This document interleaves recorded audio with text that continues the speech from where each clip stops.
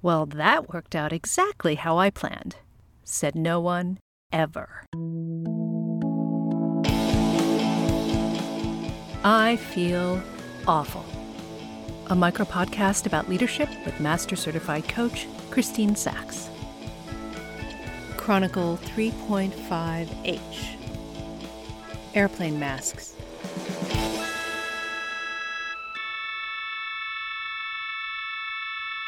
I don't know about you all, but this quarantine thing is getting real old. I'm kind of tired of not being able to go out and not being able to, live my life. And especially when it comes to working. Now, I already worked from home. I know how to take care of myself. I treat myself like a plant, right? Make sure I get enough light, enough water, enough nourishment. When I talk to folks for whom work from home is new, there's an interesting theme that's showing up. And it's not overwhelm. I mean, it is overwhelm. The words that people use often is overwhelm, but it's more like exhaustion.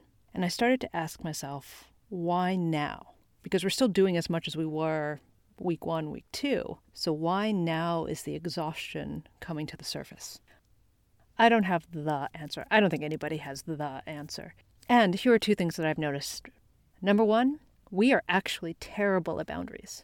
Pre-COVID-19, it was a little bit easier to pretend that we weren't, right? Because we had all of these artificial demarcations of our day. Artificial start time, artificial end time, school start time, dog walking time, dinner time.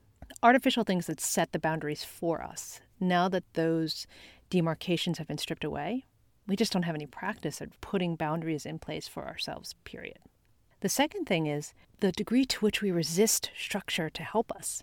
There are so many great resources out there around good virtual meeting, virtual day hygiene. And it's so curious how many people resist it. I can't tell you how many people that I've talked to talk about going through an entire day of video calls without lunch. My intention is not to have people feel shamed for their choices. I get the pull to create business and keep active and energized towards the goals that likely keeping people employed and companies and business afloat.